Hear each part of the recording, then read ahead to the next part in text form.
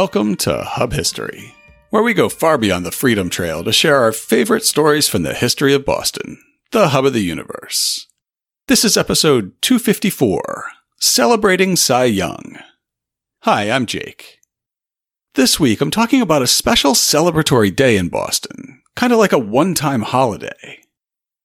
Longtime listeners will remember other celebratory days, from the Peace Jubilee in episode 102 to the Railroad Jubilee in 203, and from Puritan Christmas, which wasn't as fun as it sounds, in episode 212, to Hooker Day in episode 138, which was not as dirty as it sounds.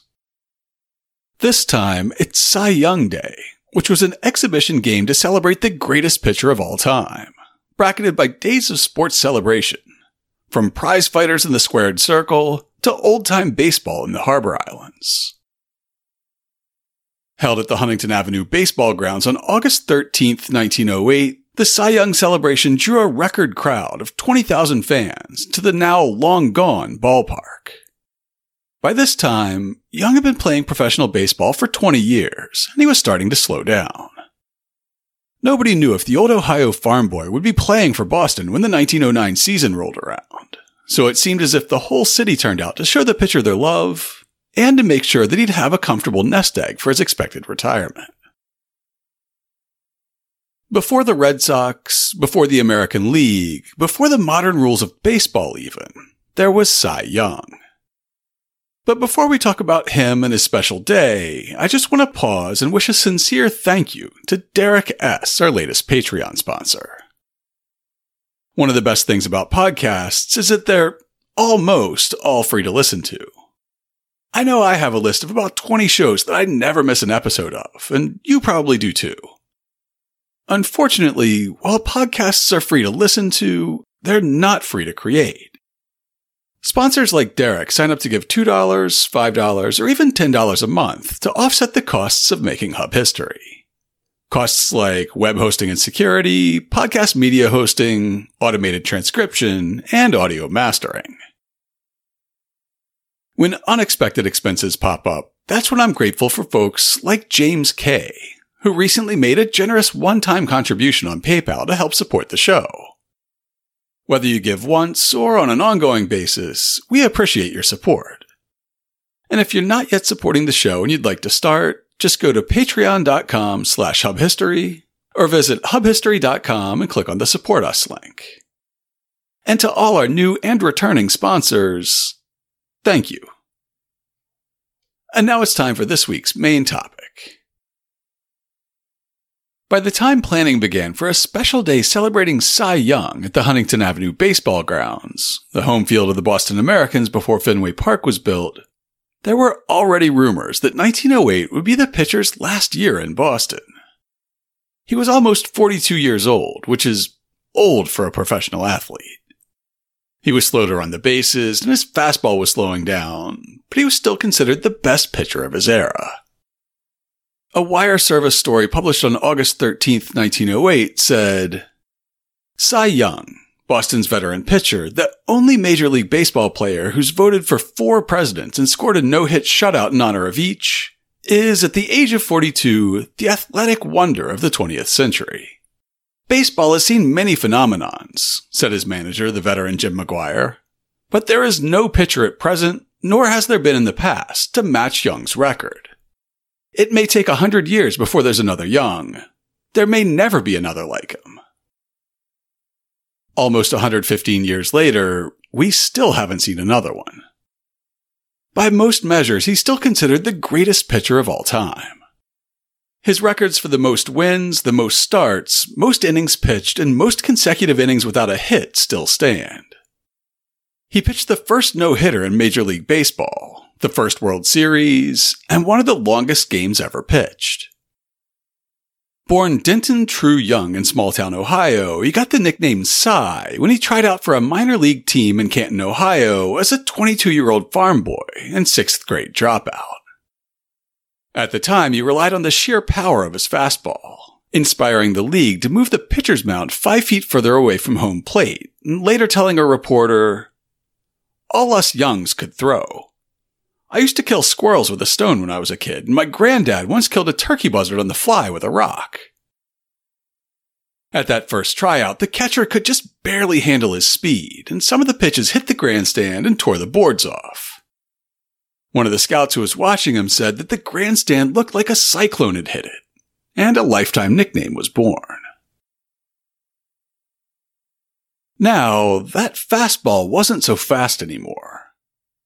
Over the years, Young developed near-perfect control of his pitch so he could deliver the ball to each batter's weakest area. He was one of the first pitchers to throw a changeup, which he called a slow ball. He even eventually learned how to throw a curveball, a technique that was still pretty new when he joined the major leagues with the Cleveland Spiders in 1890, though he never relied on it, saying later, "Some may have thought it was essential to know how to curve a ball before anything else. Experience, to my mind, teaches to the contrary. Any young player who has good control will become a successful curve pitcher long before the pitcher is endeavoring to master both curves and control at the same time. The curve is merely an accessory to control." Cy Young was immediately considered one of the most dominant players in the game, and that reputation only grew as his control developed. After 9 years, he moved to the St. Louis Perfectos in 1899. Then in 1901, he left St. Louis for Boston.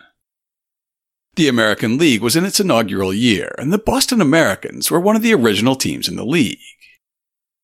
The team that would later be known as the Red Sox offered Young a $3,500 contract and also brought Lou Krieger, his favorite catcher, along with him.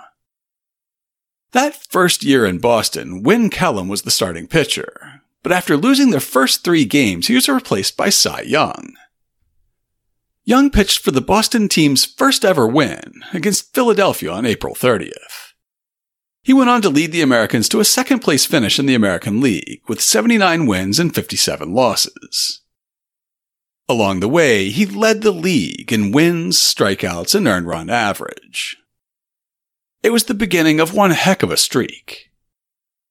After pitching 43 complete games that first season, he pitched 41 the second, with the Americans ending up in third place with 77 wins and 60 losses. Then, in the team's third season in 1903, the Americans finished 91-47, 14.5 games ahead of the second-place Athletics. Over in the National League, the Pittsburgh Pirates were just as dominant in 1903, and after both teams had clinched their pennants in September, the National League challenged the upstart American League to a championship series to determine who would be the world champion of baseball. Cy Young pitched the first ever World Series game on October 1st, 1903 at the Huntington Avenue baseball grounds. A statue of him still stands at the approximate location of the pitcher's mound, which is now on the Northeastern University campus, just outside an administration building called Churchill Hall. Boston lost the first game of the series. Under a cloud of suspicion, the Gamblers had influenced the team to throw the first ever World Series game. As we heard in our interview with Skip Desjardins in episode 96, similar accusations plagued the team in 1918. After the first 3 games in Boston, the series moved to Pittsburgh, and the Americans soon found themselves down 3-1. Boston won the next 4 in a row, clinching the series on their home field on October 13, 1903. In 1904, they finished first in the league with a 95-59 record. The most notable thing for Cy Young that year wasn't his 43 games and 26 wins, it was his perfect game. As that season unfolded, Young was 37 years old, and Rube Waddell of the Philadelphia Athletics was 27. The younger man was giving old Cy a run for his money, and they developed a serious pitching rivalry. After the Americans only managed a single hit against Waddell in a game on May 2nd, he challenged Young to face him and try to top that record. Cy got his chance on May 5th in a home game at Huntington Avenue. In what's remembered as an epic pitching duel, the Americans got men on base in the first, second, and fourth innings, but couldn't bring anyone home. The Athletics couldn't seem to manage a hit against Young at all, except a pop-out by shortstop Monty Cross in the third. Athletics center fielder Ollie Pickering managed a short grounder in the seventh, but he was quickly thrown out at first. while in the meantime the Americans scored in the 6th and twice more in the 7th, with a bunt by Cy Young bringing the final run home. Writing for the Society for American Baseball Research, Jared Kotzman describes the tension that settled over the field in that final inning. Young stood on the mound in the top of the 9th and peered in at Krieger for the sign. Monty Cross stood in the box and a duel began. The mustachioed shortstop fouled off several pitches until Young gave him the coup de grace, the big pitcher's 9th strikeout. Catcher Ossie Schreckengost came up next and grounded to Parent. That left the 27th man to come to the plate for Philadelphia that day. Rube Waddell was not much of a hitter, but this was the dead ball era, and manager Connie Mack let him bat. He took ball 1, and the tension was palpable. He took ball 2, and the grounds were silent with dread. Young's 3rd pitch was over the plate, and Waddell swung and lofted an easy fly to center that Stahl pocketed. Then the tension broke and the crowd roared and surged onto the field. In response to Waddell's earlier challenge, Cy Young shouted at him as he walked back to the visitors' dugout. "How do you like that, ya hayseed?" With no batter reaching first base, the May 5, 1904 game was the first perfect game. Or at least the first since the rules of professional baseball were revised in 1893, moving the pitcher's mound back, cutting the number of balls needed for a walk from 8 to 4, and allowing pitchers to throw overhand. The two rivals faced off at Huntington Avenue again a year later, in one of the longest major league games ever played. After giving up 2 runs early, Young went 13 consecutive innings without allowing a hit or a walk, from the 7th to the 19th inning, until he finally gave up 2 more in the 20th inning. In his own mind, this was a greater accomplishment than his perfect game, writing later, "For my part, I think it was the greatest game of ball I ever took part in." In 1907, they had another epic duel, which ended in a scoreless tie after 13 innings. Thinking back on their 1905 matchup at the end of his career, Rube Waddell said, "I can't claim that I did better work than Young. Cy Young is the best pitcher in the business even now, and to have won over him is credit enough." In 1908, Cy Young chalked up his 3rd no-hitter, bracketing a career that had seen him get the first one over a decade earlier in 1897. After 18 years in the majors, though, Young's dominance was slipping. Writing for the Baseball Hall of Fame, Craig Muter says, "For Cy Young, the 1908 season resulted in only 21 victories with the Red Sox. And though he posted the lowest earned run average of his career, 1.26, he did appear in only 36 games, the lowest total since his rookie season. It was the first year that the team played under the name Red Sox, and a lot of people thought that it would be Young's last with the team. As Muter points out, for any other 41-year-old pitcher in big league history, it would have been a historic season. But for the old Cyclone, it got a lot of Bostonians thinking that he'd retire at the end of the season. And in a way, Cy Young Day in Boston was meant as a way to set the greatest pitcher of all time up with a retirement fund. The celebration was national news, and a recap of Cy Young's record accompanied a wire service story that ran in papers from Maine to Idaho on August 13th. Born in Ohio 42 years ago. First professional engagement, Canton, Tri-State League, 1890. Continuous Major League service, 18 years. Joined Cleveland, National League, mid-season 1890. Remained with the Cleveland team from 1890 to 1898. With St. Louis, National League, from 1898 to 1900. With Boston, American League, 1901 to 1908. August 5th, 1904. Shut out Philadelphia Athletics without a hit, not a man reaching first base. June 24th, 1892, for Cleveland. Held St. Louis Browns to 16-inning tie, 3-3 at St. Louis, allowing 5 hits.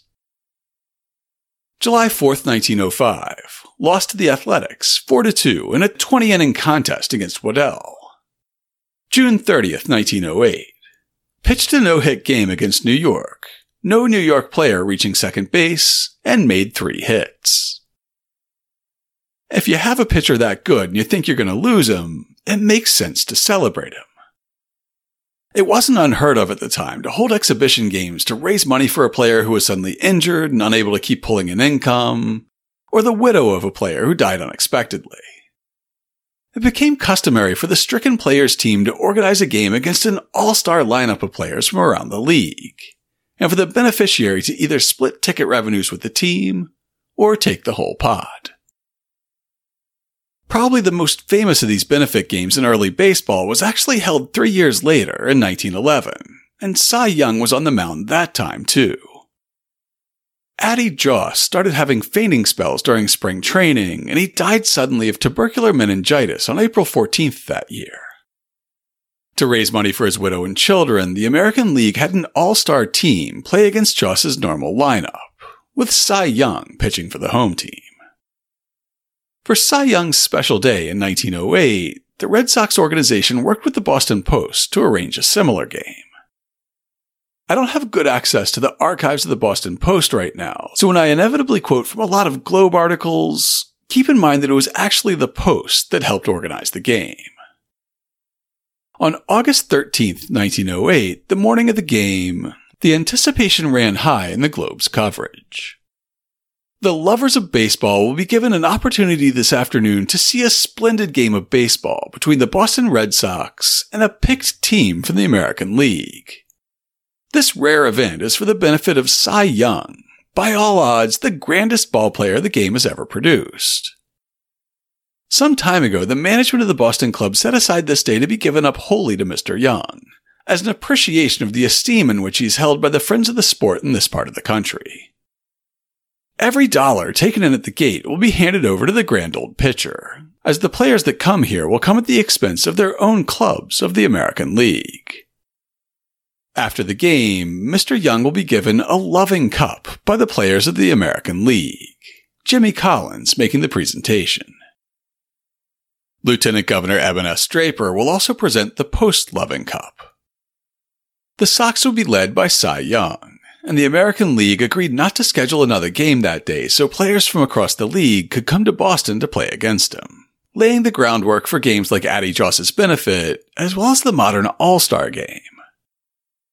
On the day of the game, the Globe ran down the roster of visiting All-Stars. Among the visitors are Jimmy Collins of the Athletics, Freddie Parent from Chicago, Chesbro and Willie Keeler from New York, Mullins from Detroit, Schreck from Philadelphia, and George Winter from Detroit. Fielder Jones from Chicago, Chase of New York, and D. Jones of St. Louis. Davis of Philadelphia was also there. At 2:45, the visitors went out to practice. It seemed good again to see Jimmy Collins and Freddie Parent, former Boston players, working side by side. It was unique to see Hal Chase scoop up grounders at second base and shoot the ball to Harry Davis. As the plans started to come together, other sports promoters found ways to attach themselves to Cy Young's day, making it into the centerpiece of a sports week in Boston. Longtime listeners will remember from episode 194 about the Italian prisoners on Peddix Island that Peddix also hosted Sunday games for the team that would become the Boston Braves. With the island conveniently out of sight and out of mind in the harbor, it played host to all kinds of illicit activities. Baseball joined bordellos, opium parties, and alcohol during Prohibition, sometimes drawing 5,000 fans or even more when our blue laws banned Sunday baseball in Boston. Former big leaguer John Irwin, who played on the Players League team the Boston Reds back in the 1890s, built the Sweet Summer Dream Hotel on the island. Starting in 1906, he hosted Old Timers games, where fellow big league retirees came to play against one another. In 1908, he used the occasion of Cy Young Day to bring in sports writers from Boston and around the country for his reunion game. While they were in town for Young's big game on the 13th, a photo taken on August 12th shows them sitting on the ground in 2 rows in front of the patriotic bunting on the porch of the hotel. As labeled by Boston Public Library, they were O.W. Brown, Boston Traveler, Mose Chandler and S.P. Carrick, Boston Journal, Charles Leary, Fall River, Timothy Murnane, Boston Globe, Sam Crane, New York Journal, and O.J. Burke, Boston Journal. Wallace Goldsmith, Boston Globe sports cartoonist, Arthur Cooper, Boston Post, Herman Nickerson, Boston Journal, Ralph McKenna, Boston Herald, J.C. Morse of Baseball Magazine, and Paul Shannon, Boston Post. The Old Timers reunion game that year would follow the same format as Cy Young's game the next day, with a home team of Boston veterans playing against a group of all-stars from around the country, as described by the Boston Globe. It was the date of the third annual reunion and field day of those old veterans who helped to place the national game upon its present high plane. And Peddix Island, away down the harbor, fanned by the refreshing ocean zephyrs, was the spot where the young and old fellows assembled. It was designated by the committee in charge as the outing of old-time players, but there was not one in that vast gathering who would voluntarily admit that he was an old fellow or a has-been. No sir, not even Mose Chandler, who was instrumental in laying out the old South End grounds way back in the dim past, nor Dickie Pierce, who claims that he is only in his 73rd year. Even modest Arthur Cummings, inventor of the curveball, indignantly refuted the intimation that he is a has-been, and to prove his statement, and make good his boast that he was as good as ever, he gave an exhibition of underhand pitching before the crowds on the broad veranda of John Irwin's hospitable and commodious camp. Then the ball game began, and such a game. One nine was made up of all Boston players, while the other was called All-America. Conditions soon told on most of the players, but they were game and remained in harness as long as superfluous avoirdupois and imperfect bellows would permit. Some were forced to retire after brief spasms because of lameness, but altogether the game was a wonderful exhibition, and in all seriousness it can be said that some of the younger of the old-timers had little, if anything, on the gray-haired veterans. When it was all over, the official score said that Boston had won 5-3. This same official statistician was also very lenient with the mistakes of the players and rather unkind to the efforts of the batters. Adding to the crossover appeal, the August 13th Globe reported how Irwin had his old-timers attend Cy's game, ensuring that his reunion game got a good bump in press coverage. The picked team will force the Red Sox to play their best ball, and the crowd will have the chance to see McGuire's boys when forced to the limit. Nearly every seat in the grandstand had been sold yesterday. The old-time ball players who attended the outing at Peddix Island yesterday will be on hand, and the affair should prove in every way a grand all-round compliment to the real hero of the diamond, Cy Young. The sports extravaganza went beyond just baseball. A wire service article that went out on August 10th describes how a prize fight rounded out the week, making Cy Young's game the centerpiece of a week of sport. The story notes that Bill Papke was scheduled to fight a double card on the evening of the 13th after the Cy Young tribute. Basically a double-header, but for boxing. The Armory Club decided on next Thursday as the proper time to hold the entertainment this week, owing to the Cy Young testimonial falling on that day. And many of the out-of-town members of the Armory Club will attend the benefit for the grand old Roman of the Diamond, and then pass the evening watching the famous Papke perform. The benefits didn't all flow one way. What was good for boxing, John Irwin, and Cy Young would end up being good for the league as well. The day after the game, the evening edition of the Globe described how Irwin's Old Timers Day and Cy Young's All-Star Game worked together. This has been a great week for the national game here in Boston, with Cy Young Day and the outing of the Old Timers at Peddix. All or almost all of the boys who took that island outing were on hand yesterday at the Huntington Avenue grounds. The game itself has felt these two events more than has any club or league, but all clubs and all leagues will profit by them, for both stimulated interest in baseball itself. At the peak of the excitement, the August 14th Globe reported that a record-breaking crowd of friends of Cy Young came to his party at the Huntington Avenue baseball grounds. And for most of them, the fact that there was a red-hot baseball game against an all-star team was a mere afterthought.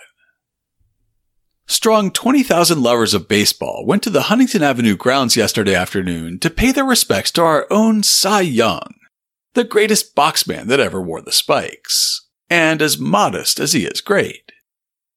The attraction was a ball game between the superb Red Sox against a team selected from the different clubs of the American League, where every dollar of gate money went to the Ohio farmer, and President Taylor said the amount would be over 6,000 good American simoleons. A wire service story that ran the same day also made a point of how many of Cy's friends came out for his game. The crowd was so great that for the first time since Boston won a championship pennant, benches had to be placed in front of the 50-cent pavilion to accommodate the overflow crowd, among which were scores of ladies. The enormous crowd that came out to celebrate Cy was treated to a mix of baseball and pageantry. Those that showed up to watch the players warm up and catch batting practice got to see the Boston players decked out in fancy costumes that were meant to lampoon the players' nicknames or reputations, or to imitate popular characters, or, in a couple of unfortunate cases, to reflect racist caricatures of the era. The description that ran on the front page of the Boston Globe in the evening edition after the game on August 13th leads with a description of Cy himself, who leaned into his public image as an uneducated farm boy. More than 20,000 people turned out for Cy Young Day. The weather was perfect. The Boston men who played against the all-star team of the American League appeared in grotesque uniforms. Cy Young was a farmer, Jim McGuire was made up as Uncle Sam, Thoney was an admiral, Krieger a Dutch comedian, Sullivan a clown, Doc Gessler was made up as a country doctor, Jake Stahl as a ranchman, Wagner as a Swede, Sikotin as Irishman, while Burchell and Donahue were made up as Chinamen. These fellows kept the crowd in an uproar by their funny antics, and none enjoyed it more than the players who were representing the other American League clubs. In the midst of the practice, the Boston players took off their regalia and came on the field in regular uniform. Coverage in the next day's Globe adds color, describing how the costume players took the field in a parade and the antics that followed. 2 hours ahead of time, the crowds began to gather for the game. The cars were jammed full and every avenue was black. An hour before the game, there were at least 12,000 inside the grounds, and they were glad they came. Far out of the field, the Boston players were cavorting in all sorts of excruciatingly funny and grotesque makeups, and were going through the craziest antics imaginable. First, there was a parade, the thousands in the stands and the visiting players yelling with delight, intermittently holding their sides for laughter. Old Cy, made up as a farmer, led this bizarre processional. This bunch made a hit. After their parade, they took the field, and for 15 minutes kept the crowd in uproar. It was the greatest burlesque ever. The boys rolled about the field, making ridiculous plays, and some that were pretty good ones, too. In the meantime, the crowds were still coming. The bleachers were filled long before the stands. There were hundreds behind the center field ropes and along the side of the third base bleachers fence. There were hundreds more sitting on the ground and on low benches. In center field, there wasn't an open space, and later, when the stands filled up, there was hardly a chance to stand in the back aisles. The Globe's game day coverage continues. Cy Young was given the ovation of his life as he stepped out to warm up with Bill Kerrigan. All this time, the crowds had been pouring into the grounds. Every seat was sold beforehand, and there was not one vacant. The ropes were put up in right and center field, and soon hundreds were packed behind them. If Cy Young warmed up long enough for anyone to notice, he was doing it for the crowd's sake, not his own. He very famously tried to minimize the number of pitches that he threw so he could maximize the number of games he could pitch in, at least partially crediting this habit with his long service in the big leagues. He wrote, "I never warmed up 10-15 minutes before a game like most pitchers do. I'd loosen up 3 or 4 minutes, 5 at the outside, and I never went to the bullpen. Oh, I'd relieve all right, plenty of times, but I went right from the bench to the box, and I'd take a few warm-up pitches and be ready. Then I had good control. I aimed to make the batter hit the ball and threw as many pitches as possible. That's why I was able to work every other day." From the Globe's next day coverage, it doesn't really sound like Cy hit the bullpen, but it does sound like he and catcher Krieger drew out their warm-up ritual beyond the 3 or 4 minutes it usually took. Good thing, too, since the crowd was there for one thing and one thing only. Thousands of people missed the burlesque before the regular practice of the teams, but Cy Young was recognized whether or not he was in his countryman's makeup. He could not move when he was cheered.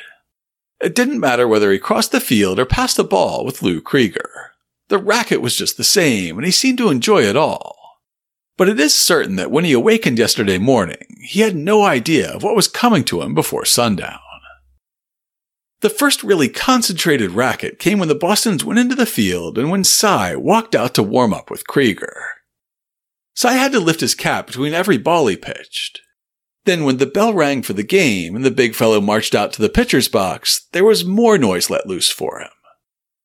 He pitched only 2 innings of the game and came to bat only once. But into this short space of time was crowded so much that he decided that 2 innings was about all he could stand if he had to make speeches and carry silverware off the field every time he went near the plate. More on that silverware that Cy Young was carrying off the field in a few minutes. But first, we have a baseball game to play. As the Boston Globe's same-day coverage that evening reported, the All-Stars batted first. Boston took the field in the midst of an uproar. D. Jones was the first to face Cy, and he got a base hit, driving the ball through the box, and then he stole second, and went to third when Laporte made a wonderful play off Willie Keeler. Hal Chase drove a low liner to Gessler, the doctor making a fine throw to the plate and nipping Jones as he slid in. It was worth the price of admission to hear the yells that went up on this play. No runs. Despite all the home team antics before the game, the All-Stars came to play. I'll let the next day coverage in the Boston Globe from August 14th give the highlights. The most brilliant playing of the game was done by Killefer of Detroit, who played a great game at second.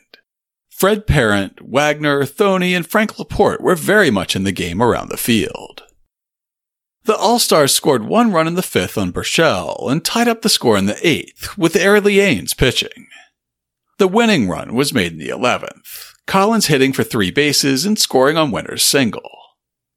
The Red Sox were in the game to the last. In the last inning, Laporte led off with a fine triple. Sullivan was passed and both men moved up on Arely Ains out. A hit now would bring victory to the home team, but Wagner hit to Killefer and Laporte was caught at the plate. Sullivan was on third and Wagner shot for second. McGuire cut the ball down and Wagner turned back. While the visitors were running down Wagner, Sullivan crossed the plate, but the umpire was out of position and declared the third man out before the run was scored. There was no kick, as the boys were well satisfied to close the golden incident and go home to supper. It will be a long day before another ball player will receive such a complimentary benefit from Boston's best citizens. Well deserved and fully appreciated by the farmer's son from the watersheds of Ohio. So, despite the adulation for Young himself and the enormous hometown support for the Sox, the All-Stars actually walked away with the win. I guess that proves there wasn't any funny business going on, unlike a lot of baseball games of the era.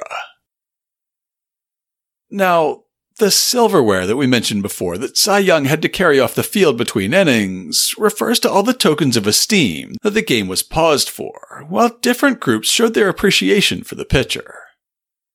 He was given everything from a veritable forest of trophies, referred to as loving cups back then, to flowers, to luggage, as reported in the evening edition of the Globe on August 13th. Before the game began, Cy Young was presented with some beautiful floral pieces. A huge set piece was the offering of the Boston National League Club. Cy's own club also sent a large and beautiful floral tribute. Now, the 2 floral arrangements from the Red Sox and the future Braves were presented before the game. But for each presentation after that, gameplay had to be stopped and everyone had to gather around while whoever was presenting the award gave a short speech. It wasn't exactly conducive to the normal flow of the game. The largest and most impressive loving cup, or trophy, presented that day was about 3 feet tall. It had a round base and a tripod of 3 interlocked silver ball bats, which were holding up a silver globe. Perched on top of the globe was a silver baseball. Of course, without archival access to the Post, I'm going to give you the Globe's description of the moment from the August 14th edition.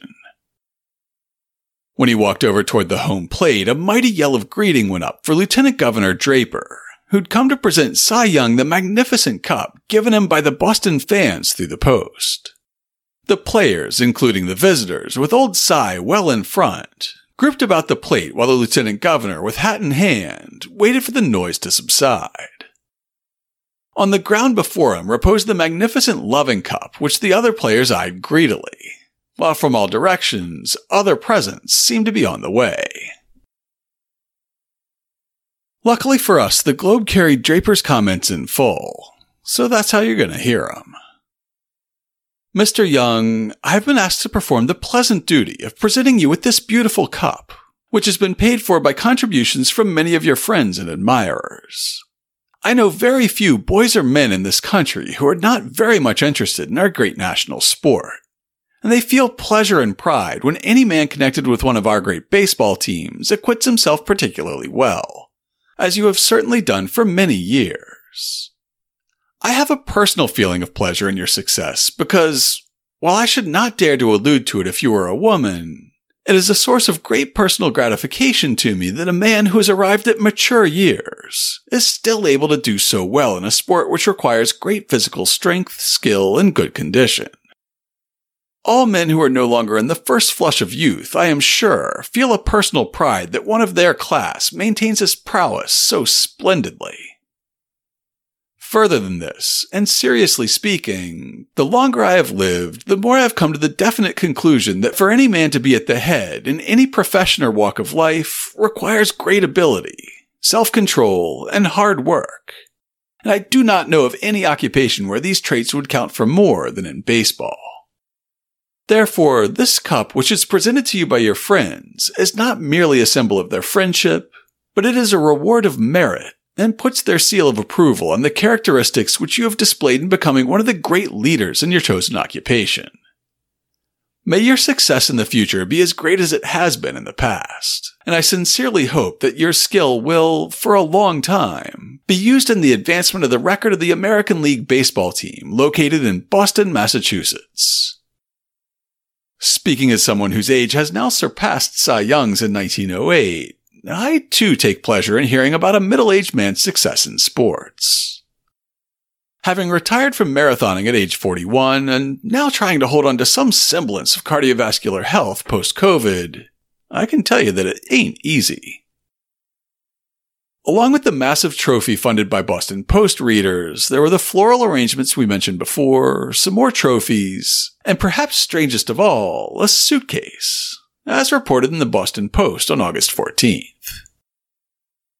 Then followed the other presentations.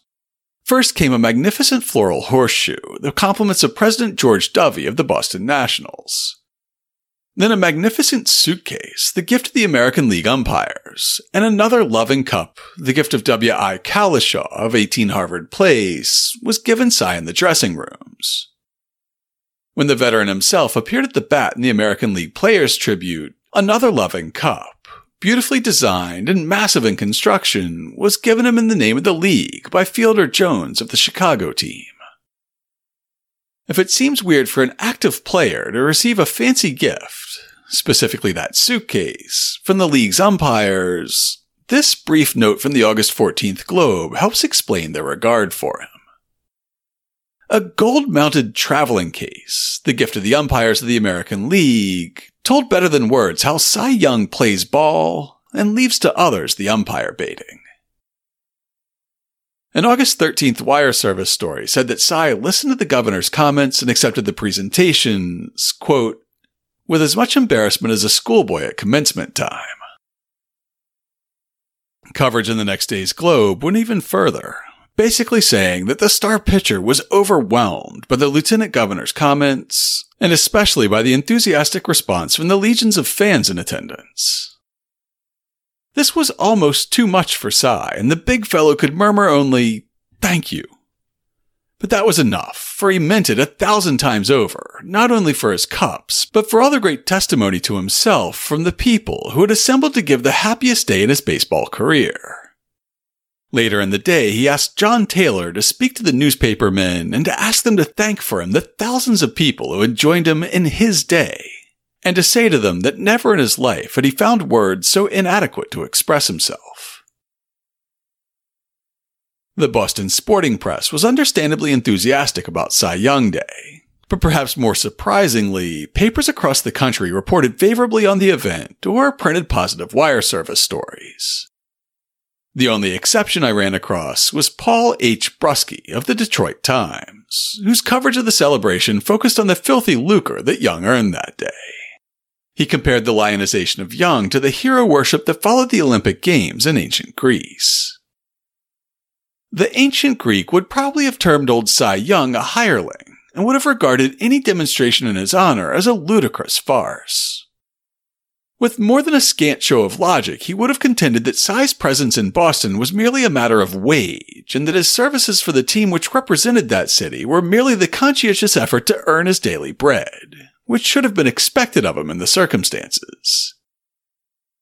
Were the Hellenist well up in baseball lore, he probably would cite the fact that Young's original presence on the Boston National League Club was an accident, solely determined by a money consideration, and that his present post of duty on the Boston American League aggregation was solely the result of a larger offer for his services. He might and probably would admire Cy for his graceful process of growing old in the harness, but would be utterly unable to regard him with any sentiment whatever. Not so the baseball fan of Boston, however. By a peculiar mental hocus pocus, the Bostonian has transformed Cy from a Hessian into a patriot. Over 18,000 persons turned out yesterday to do him honor and contributed to a fund that is sure to reach $10,000 or more when the returns are all in, to supplement the unusually large wage which Cy is undoubtedly earning by his efforts in the box. Beyond the shadow of a doubt, the large majority of those who contributed their $50 at the gate, and in the form of cups and other trophies, needed the money worse than the thrifty citizen of Ohio who, by a fortuitous chain of circumstances, toils during the summer months for a Boston employer. Beyond a question, old Cy was touched. Why could he fail to be when a city hands him such a token of esteem?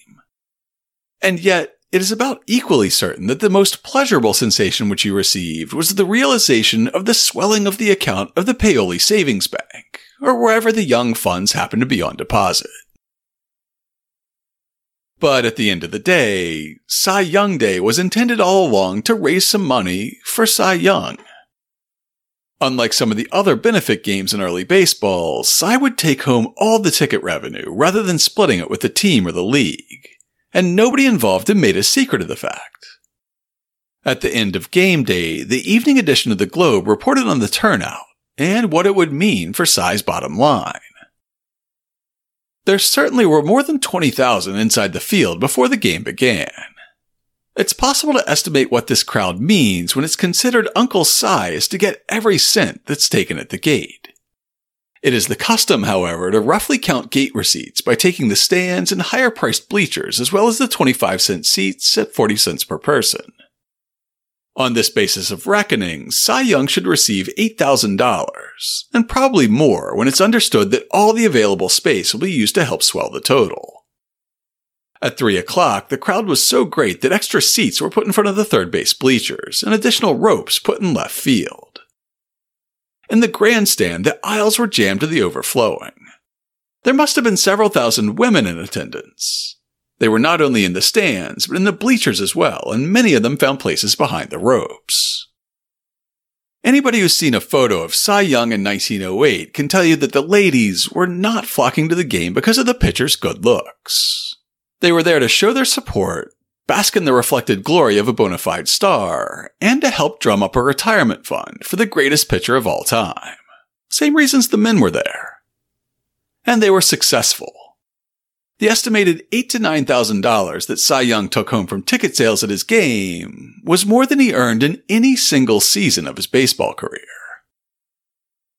Along with the monetary benefit to Cy, there was a lot of chatter about a potential future benefit to the league. What if they could incorporate a game into the season where all-stars from across the league played each other, even when there wasn't a player to raise money for? The August 14th Evening Globe proposed incorporating a game similar to today's All-Star Game, but played at the end of the season. For, indirectly, the league reaps the benefit of a day such as yesterday. The scheme of having an all-league team was absolutely new in baseball, and it gave the fans a new idea to discuss. More such games, even if at the end of the season and not played as a testimonial, would be great to stimulate interest and could be nothing except good for the game. Cy Young would surprise everyone by not retiring at the end of the 1908 season. Instead, the Red Sox organization and owner John Taylor traded away the greatest pitcher of all time in return for Charlie Chech, Jack Ryan, and $12,500 in cash. For the 1909 season, he would return to Cleveland. This time, instead of the National League Spiders, Young would be playing for the American League Naps, the team that would eventually become the Indians and now the Cleveland Guardians. As the oldest player in the league, he maintained a 19-15 record that first year with the Naps, with a 2.26 ERA, which was pretty good for the Naps, but a long way from his peak performance. During the 1910 season, he earned his 500th win. And then the Naps released him in the middle of the 1911 season. In what turned out to be a sad coda to a long and glorious career, Cy Young returned to Boston for the remainder of the 1911 season, playing for the National League team known at the time as the Rustlers and later as the Indians. It didn't go well. He got his last win on September 22nd, and when the season was over, the elder statesman of pitching finally retired. He went back to Ohio farm country, eventually falling on hard times and moving in with a friend. He was inducted into the Baseball Hall of Fame in 1937, and he died in 1955. In his honor, Baseball Commissioner Ford Frick created a new Cy Young Award to be given to the best pitcher in each league. It's still awarded today. To learn more about Cy Young Day in Boston, check out this week's show notes at hubhistory.com/254. I'll have extensive coverage of Cy Young's special day from the Boston Globe and wire service stories from around the country, as well as a few clippings from the Post, who helped organize the game. I'll also include pictures of the overflow crowd at the Huntington Avenue grounds, Cy with the Boston Post Loving Cup, and some of the costumes the players wore during warm-ups. Plus, I'll link to private collections where you can see pictures of one of Cy's loving cups, a photo collection taken by a fan in the stands that day, and a Cy Young souvenir postcard sent by someone who attended the game. Just for good measure, I'll also link to the Cy Young Days Festival, a small-town carnival honoring Young's legacy in Newcomerstown, Ohio, the town where he lived at the end of his life. If you'd like to get in touch with us, you can email podcast@hubhistory.com. We're Hub History on Twitter, Facebook, and Instagram, and most active on Twitter. Or you can go to hubhistory.com and click on the Contact Us link. While you're on the site, hit the subscribe link, and be sure that you never miss an episode. If you subscribe on Apple Podcasts, please consider writing us a brief review. If you do, drop me a line, and I'll send you a Hub History sticker as a token of appreciation. That's all for now. Stay safe out there, listeners.